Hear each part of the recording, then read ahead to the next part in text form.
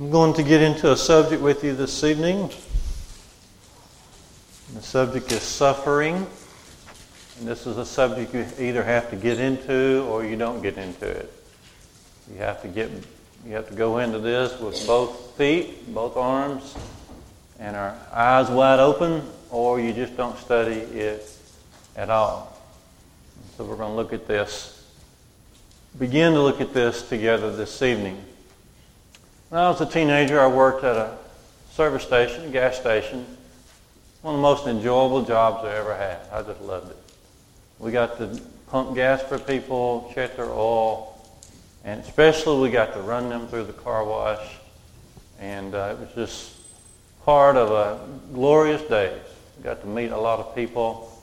The one downer on the job is every Tuesday night we had to clean out the pit. The pit, the little ditch underneath the car wash, all that grime and dirt piled up and it had to be cleaned out every week. And that wasn't the most pleasant thing, but to clean out that ditch, that you couldn't wear your school clothes to do that. You had to get in there with both feet and shovel and wheelbarrow. There was no other way of doing it. And so I'm reminded of that when I think about suffering. You got to get into it with your right side of your brain and your left side of the brain and all your heart. But it's a wonderful study. It really is a wonderful study. Jesus tells us in John 16:33, "In the world you have tribulation, but be of good cheer. I have overcome the world." But there is that tribulation. There is that tribulation. Turn with me to Romans 8 for just a second. And notice some good news and bad news. Romans 8.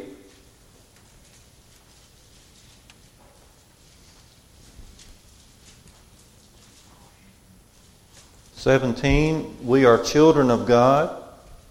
Romans 8:16, Romans 8:17, and if we're children, then we're heirs of God. And we are joint heirs with Christ. That's great. That's wonderful news. If so be that we suffer with Him, that we may also be glorified with Him. There is the reality of suffering. Jesus said we'll have tribulation. If we're going to be children of God, we will suffer. There are various forms of suffering, and I don't really want to get into that this evening. We all understand the different directions in which suffering comes. I want us to really think seriously about being a bright light even though we're suffering. Now, I will bring you, I could have brought it tonight. I have a nice, pretty outline on suffering. It rhymes almost. It has the same letters on one column and the same letters on another column. And I'll bring that. Now, it's a good skeleton ideal of the ideals that go into suffering, but I really want you to take this for yourself. I want you to look at passages and think about things that you can really internalize, and not just think about it as a lesson from God's Word from one person on one night. Okay. Now, we cannot know everything there is to know about suffering in the mind of God. We can't do that, but the Bible does provide some answers. Okay. Peter writes in 2 Peter 1, verse 3, "God has given unto us all things that pertain to life and godliness." And we're thankful to have that knowledge. But to think that we're going to know everything there is to know about suffering or the mind of God is just not reality. Okay. But we can know some things. My goal is for us to tackle suffering in a godly manner, not just survive. If you look around, a lot of people survive suffering in the world. A lot of people that don't really put God first in their life, they survive, so they get by. We're not just looking to get by. We're looking to handle this and tackle this in a godly way. That's our goal. You're familiar with House to House, Heart to Heart. in the paper and the website, a lady wrote into them several years ago. There had been, there were rumors of war, countries in kind of a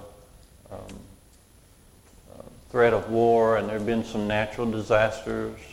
Okay, it seemed like there had been some killings lately, and so she wrote in and said, "Why don't we just all boycott God? Let's just boycott. Let's just stop praying to Him. Let's stop worshiping Him. Let's stop reading His Word. Let's just boycott God and see if things will just get better. Just tell God that we're ready for Him to start handling some of these things." Well, of course, that's not even near the approach that the Scripture has. In fact, it really is not profitable to debate whether or not there should be suffering and evil and God at the same time, because we don't know anything different.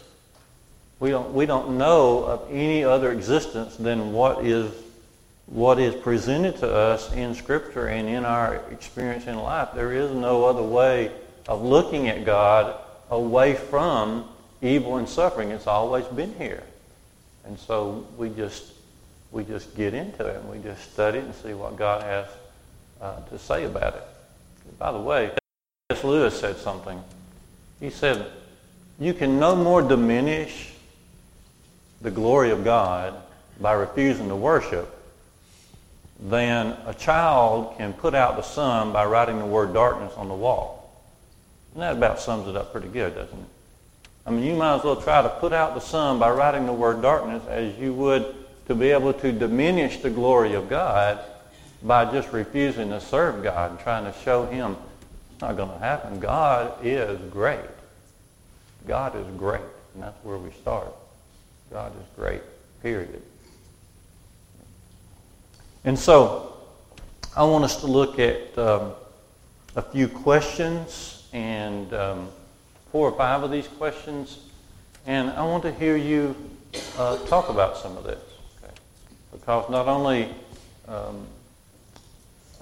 is this a good discussion, but it's a good discussion because many of you have put a lot of thought into this as well. Okay. All right. So first question is, and these are questions that will help us to handle suffering in a godly manner. In a godly manner. The first question is this: do I really believe in eternity? Do I really believe in the reality of heaven, as we discussed this past Sunday morning? Do I really believe in the reality of heaven? Do I really believe that on Judgment Day God is going to make all things right and proper? Now tell me, how does that fit into the existence of suffering in this world? Why is that important? Why is the reality of eternity important in this discussion? Do you really believe that there's no suffering? Okay. Ken says, if we really believe in eternity and what God says about heaven and judgment, then there's really nothing we can't overcome. Do you agree with that? Now, notice in Romans 2, if you're still in Romans, what Paul says about Judgment Day.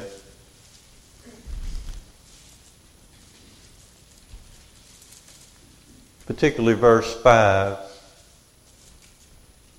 He says, "And after thy hardness and impenitent heart, you treasure up for thyself wrath in the day of wrath, and in the day of the revelation of the righteous judgment of God." The day of judgment is a righteous judgment of God.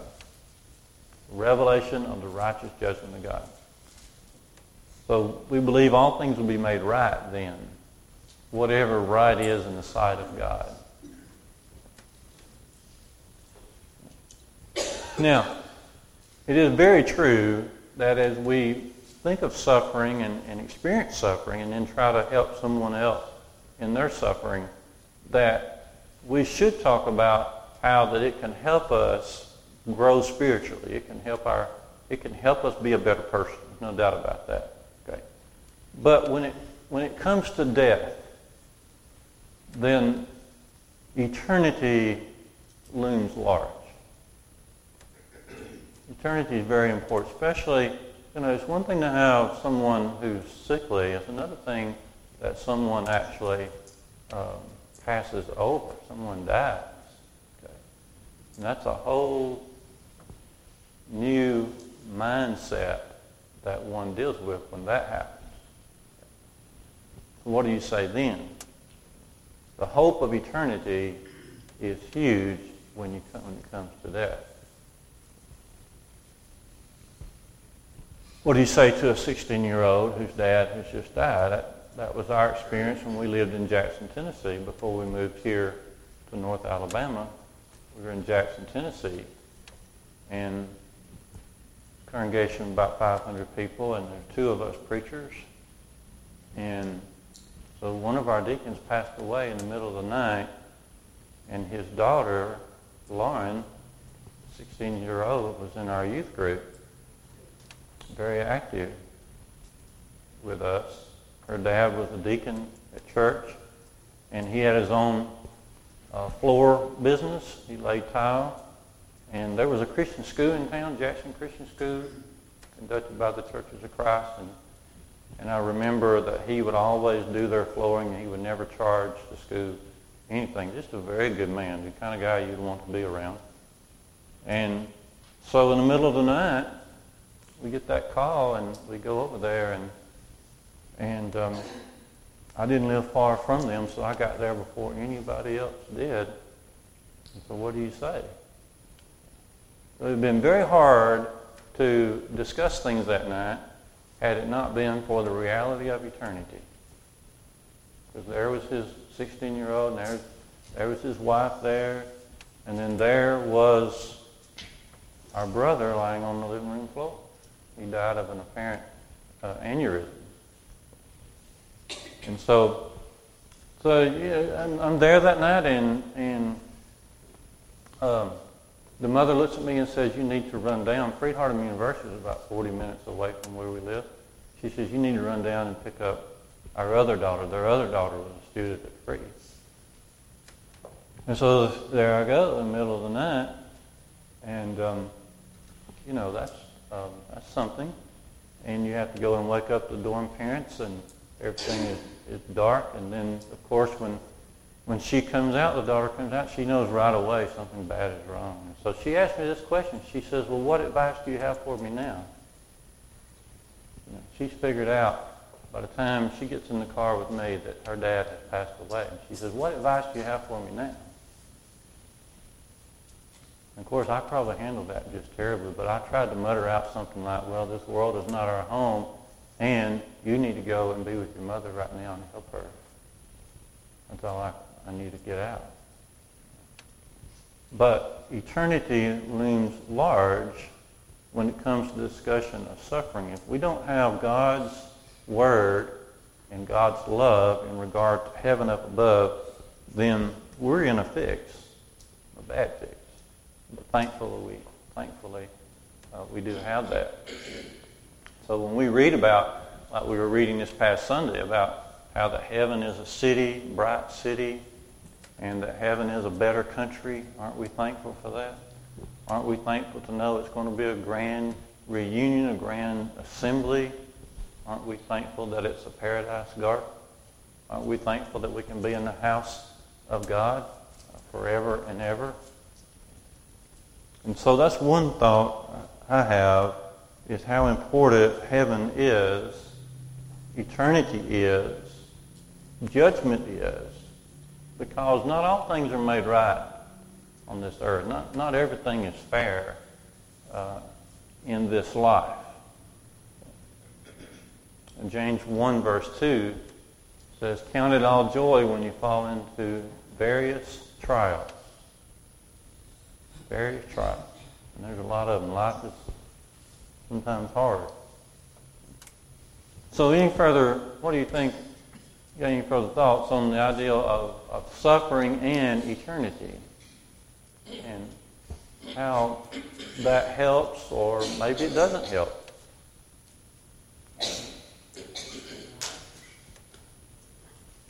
So you think your thoughts could go to the rich man and Lazarus? Okay. And there were some reverse roles there. Okay, how the rich man fared nice every day, but then when he died, it wasn't so good. And then swap for Lazarus, who was very poor and laid at the gate. Okay. All right. Well, you can come, I'm going to move on to these questions, but feel free to bounce back and forth in these ideas, because I really want to hear what you have to say. Second question is this: do I believe that God knows what He's doing? This ties into suffering too. Do I really believe that God knows what He's doing? Do you believe that God knows what He's doing? Do you believe that God has a hand in life? Do you believe that God is in control? Do you believe that He is doing a good job? Do you think that He lets things just bounce out of control? Or do you believe with all your heart that He knows what He's doing and that we can rely upon Him? He is the Creator. He is in control. And it's a good thing He is, because we don't know what we're doing. Ken says He's Creator, He is in control. It's a good thing because we don't have the answers. We don't know how to direct things, and that's so correct. Abraham asked in Genesis 18:25, "Shall not the judge of all the earth do right?" Abraham believed that God knows what He's doing. And let's do some reading on this. Isaiah 40 is an excellent chapter to look at some of this and to remember who He is versus who we are. So if you look at Isaiah 40, beginning in verse 12, notice these questions about the knowledge of God and what He has accomplished. So read with me Isaiah 40, beginning in verse 12. Who has measured the waters in the hollow of His hand? Who has meted out heaven with the span, and comprehended the dust of the earth in a measure, and weighed the mountains in scales and the hills in a balance? Who has directed the Spirit of the Lord? Who is being His counselor? Who has taught Him? With whom did He take counsel? Who has instructed Him? Who has taught Him in the path of justice? Who has taught Him knowledge and showed to Him the way of understanding? Behold, the nations are as a drop of a bucket, and are accounted as small dust of the balance. Behold, He taketh up the isles as a very little thing. And Lebanon is not sufficient to burn, nor the beast thereof sufficient for a burnt offering. All the nations are as nothing before Him. They are accounted by Him as less than nothing and vanity. To whom then will ye liken God, or what likeness will you compare unto Him? The image, a workman has cast it, and the goldsmith overlays it with gold, and cast for it silver chains. He that is too impoverished for such an oblation chooses a tree that will not rot. He seeks unto him a skilled workman to set up a graven image that shall not be moved. Have you not known? Have you not heard? Has it not been told you from the beginning? Have you not understood from the foundations of the earth? It is He that sits above the circle of the earth, and the inhabitants thereof are as grasshoppers, that stretches out the heavens like a curtain, and spreads them out as a tent to dwell in, that brings princes to nothing, that makes the judges of the earth as vanity. Yea, they have not been planted, yea, they have not been sown, yea, their stock has not taken root in the earth. Moreover, He blows upon them, and they wither, and the whirlwind takes them away as stubble. To whom then will you liken me, that I should be equal to Him, says the Holy One? Lift up your eyes on high and see who has created these. that bringeth out their host by number. He calleth them all by name, by the greatness of his might, and for that he is strong in power, not one is lacking. Why sayest thou, O Jacob, and speakest, O Israel, my way is hid from the Lord, and justice is due to me. The justice due to me is passed away from my God. Hast thou not heard? Hast thou not known? Hast thou not heard? The everlasting God, the Lord, the creator of the ends of the earth, he faints not, neither is he weary, and there is no searching of his understanding. We'll stop right there. Over and over again, the power and knowledge of God before the nations are just like a drop in the bucket. They're just as dust. He can take them away just like a whirlwind. Okay. Just as we saw the snow come in yesterday and now it's gone, just that fast God can take a mountain or a nation and move it in and move it out. So, does this tell us that God knows what he's doing? Let's read a shorter passage from Romans 11 right quick. Romans chapter 11, beginning in verse 33. Romans 11, beginning in verse 33. Oh, the depth of the riches, both of the wisdom and the knowledge of God, how unsearchable are his judgments, and his ways are past tracing out. For who has known the mind of the Lord? Who has been his counselor? Or who has first given to him? And it shall be recompensed unto him again. For of him, and through him, and unto him are all things. To him be glory forever and ever. And so, there are many passages like this, both in Old Testament and New Testament. But God is pictured as someone much more powerful and much more knowledgeable, and it's not even close. We're as speck on the dust of the earth compared to God's glory and knowledge. So, do I believe that God knows what he's doing? And when you believe that he is, as Ken said, the creator, he brought all of this here, everything that we see and experience, then we really don't have any doubts as to the fact that he can create another world, a much better world, as he has promised. And that he can control things and that we can put our trust in him. Is he worthy of our trust, I guess, is the companion question to, do I believe that he knows what he's doing? Is he worthy of our trust? Okay. So, what about this idea in regard to suffering? What needs to be further said in regard to suffering with the ideal of the knowledge of God? I think we have to combine those two questions that you were discussing there. Do I believe God knows what he's doing? If I try to answer that with just what goes on in this world, I may not come up with the right answer. But if I know there is an eternity and that he's working all this out, might not work out in this life, but it might work out in eternity. Okay. Romans 8:28 says, all things work together for good, who love God, all according to his purpose. Doesn't mean everything good's going to happen. But if I've got his purpose in mind, then it all may work together for my salvation in the end. Because that's my ultimate good. Okay. All right. Okay. God does know what he's doing. We don't know what we're doing.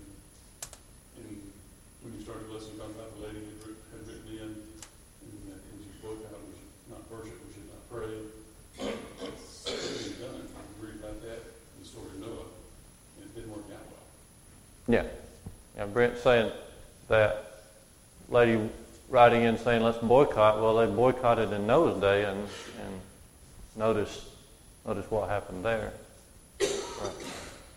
God cannot lie, and he does not change. So that makes him trustworthy right there. Okay, the fact that Titus 1 verse 2 says that the promise of eternal life, Paul says, I'm writing this in hope of eternal life, which God, who cannot lie, promised before the world began. He cannot lie. It's impossible for him to do that. So there are plenty of reasons that we can bank on Him and put our trust in Him. And examples like Noah is one, and the fact that God cannot lie is another. The promises of God, like Romans 8:28, is precious to us. But and it is important to put all this together. That's why we're mentioning these questions, is not separately but together. Eternity plus the fact that God is in control.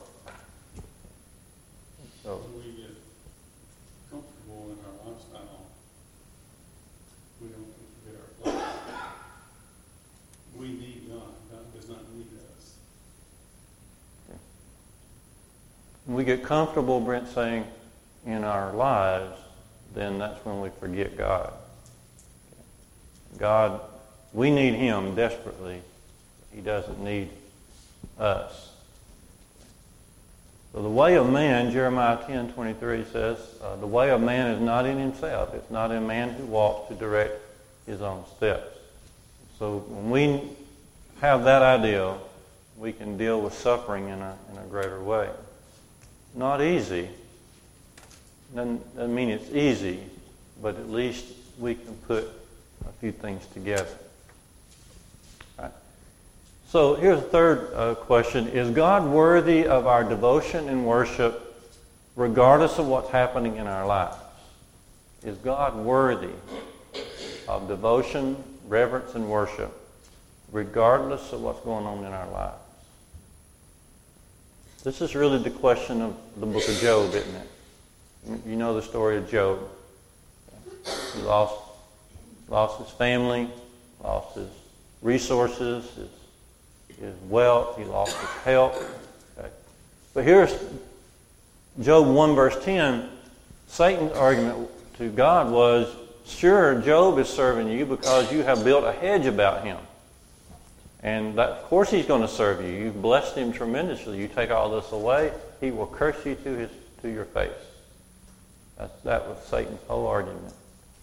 And Job was sort of God's trophy, display to the world. God said, okay, let's do this, Satan. Let's just take your challenge.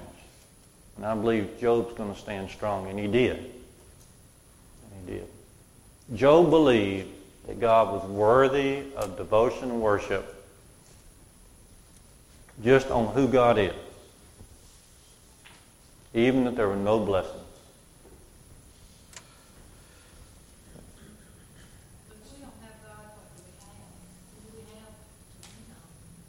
He's the shepherd. Yeah. Miss Bonnie's saying, if we don't have God, who do we have to lean on? He's our shepherd. We're His sheep. You're right. Psalm 18, verse 3. I will call upon the Lord who is worthy to be praised. I will call upon the Lord who is worthy to be praised. The biblical writers believe God was worthy just because of who He is. Who He is. Nothing else. Who He is. I believe Paul believed this. You remember what Paul and Silas were doing at midnight, Acts 16:25?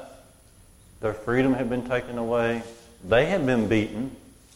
And they had been doing good. The very best thing you could do is preaching the gospel and giving your life to that. And they'd been doing that. And God was with them.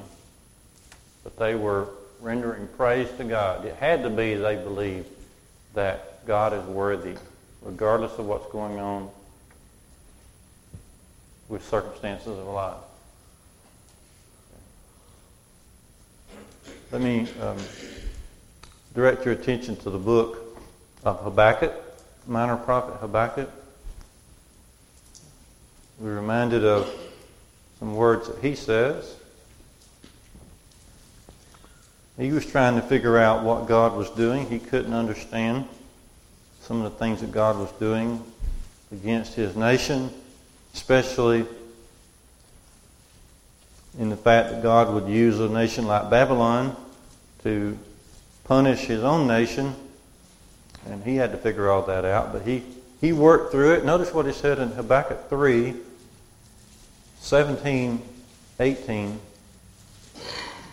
For though the fig tree shall not flourish, neither shall fruit be in the vines, even if the labor of the olive shall fail, and the field shall yield no food, even if the flock shall be cut off from the fold, and there shall be no herd in the stalls, yet I will rejoice in the Lord.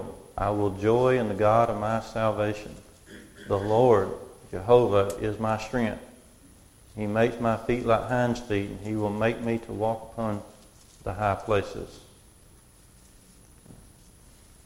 So the one important is the one up at the throne in heaven. We are less important than him. What we're going through is less important than who God is. And what God develops on the inside of us is more important than what's going on the outside, in the outside world. That's not to say that God is not concerned. We know he loves us and cares for us. But we need to keep in mind that indeed he is worthy. And that's how the biblical examples, that's how the Bible characters, Bible writers approach this whole subject. God is worthy no matter what. In answering that question, we would normally say, well, of course he's worthy because he gave his son. Okay, that's the typical answer that we would say, right? Certainly part of it today. But what if we look at it like, okay, he blesses everyone, right? Everyone, good, bad, doesn't matter. Does that not make him worthy? Because we don't deserve to be blessed, but he does it for every single person anyway. Just bless it. Yeah, no, that's part of who he is that he blesses. We can't think of God without thinking, like James 1:5 says, if any man lack wisdom, let him ask of God who gives. The God who gives is the God of the Bible. He is a giving God, loving God, just God, holy God. He is all that we know about him. He is. He doesn't give because we're deserving. He gives because he's God. He is because he's God. That's right. True. So we're thinking of suffering and approaching it in a godly way. Okay. So eternity looms large. Right? But so does the knowledge of God and the power of God. It looms large. But also, as we get closer home, do I worship? Am I devoted to him no matter what happens in life? No matter what happens in life. I will still praise him. So that enters into the picture. And the next one is just like this.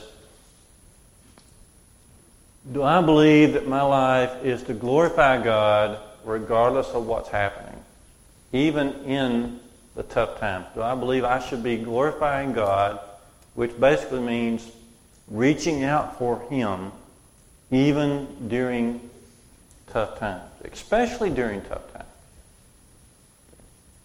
Is he worthy of the glory? Let's turn over to 1 Peter chapter 1 for just a second.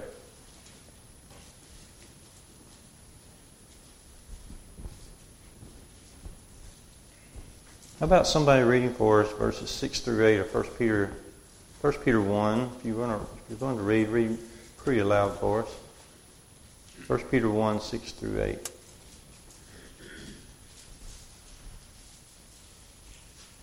Of course, the 1 Peter is a good book to read when you're thinking about suffering. So, how about somebody reading verses 6 through 8? In this you greatly rejoice, though now for a little while, if need be, you have been grieved by various trials, that the genuineness of your faith, being much more precious than gold that perishes, though it is tested by fire, may be found to praise, honor, and glory at the revelation of Jesus Christ, whom having not seen you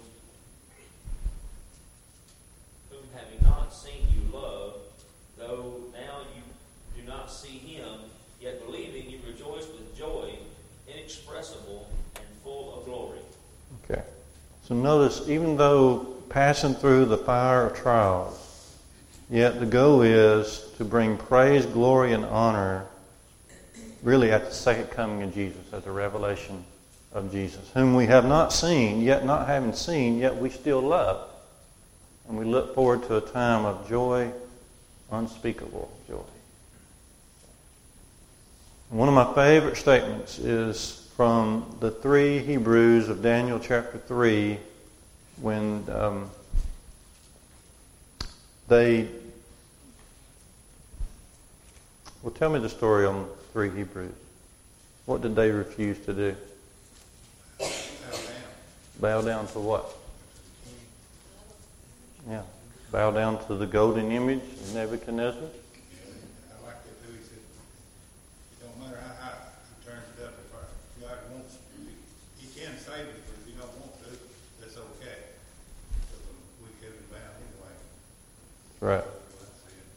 Notice Daniel 3:16.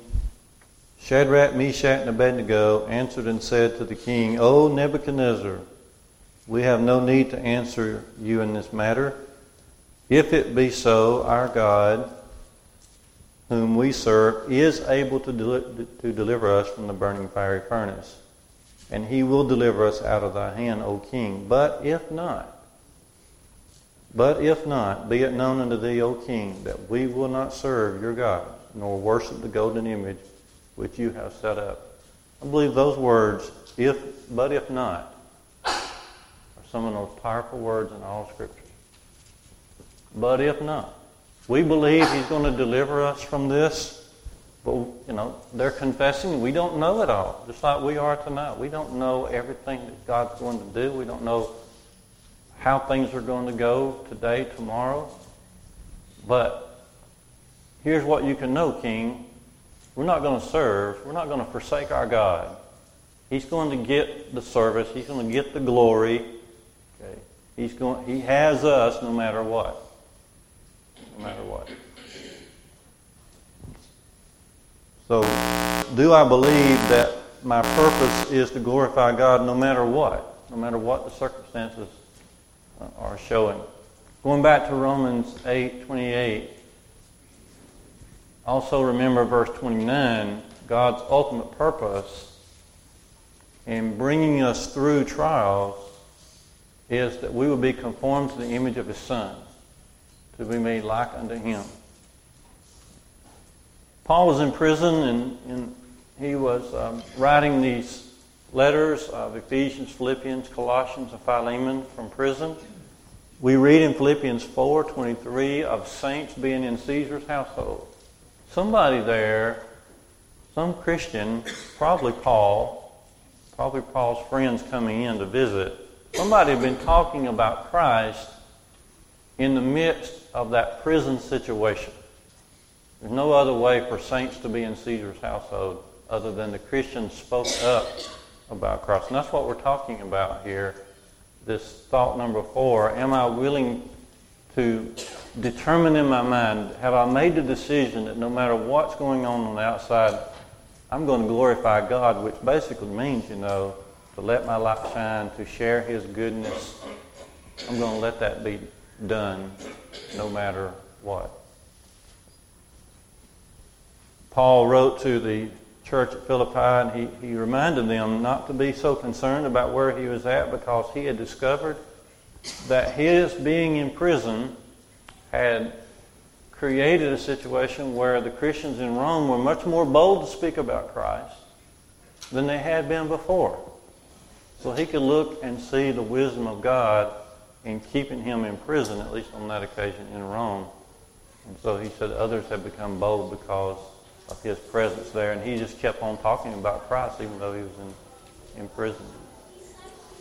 And so these thoughts can help us perhaps handle suffering in a godly way. We want to please God no matter what it is that we are facing. Thank you for your good comments this evening.